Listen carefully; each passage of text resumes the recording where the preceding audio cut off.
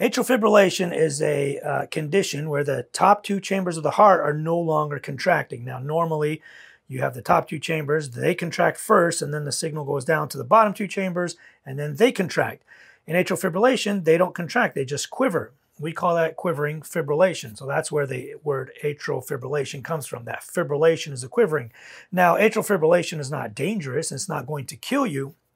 It doesn't shorten your life. It doesn't cause mortality to go up or anything like that, but it can give you a stroke. When the top two chambers are no longer contracting and they just kind of quiver, that the blood can pool in all those little crevices and cracks in your atria and your two top chambers, and it can cause clots. When blood's not moving, and when it coagulates and causes little clots, and then parts of those clots can break off and go to your brain or your kidneys or other parts of your body. So the most important thing is to be on a blood thinner when that happens. Now, there's two ways to treat atrial fibrillation.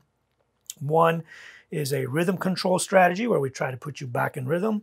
And one is a rate control strategy where we try to put you into just a good rate. You stay in AFib, but we get your heart rate better controlled. Both options work. In the last 20 years or so, we found that controlling someone's rate is equivalent in terms of stroke to getting them back in rhythm. But a lot of times people just feel better in rhythm. So we try to do that first and try to keep people in rhythm. And that's about it. So talk to your cardiologist or your electrophysiologist about atrial fibrillation and your options. Definitely make sure you're on a blood thinner if you can be. And then definitely see if you want to do the rhythm control method or the rate control method. And you got to talk to your cardiologist about this, and I'm sure they'll pick a good option for you.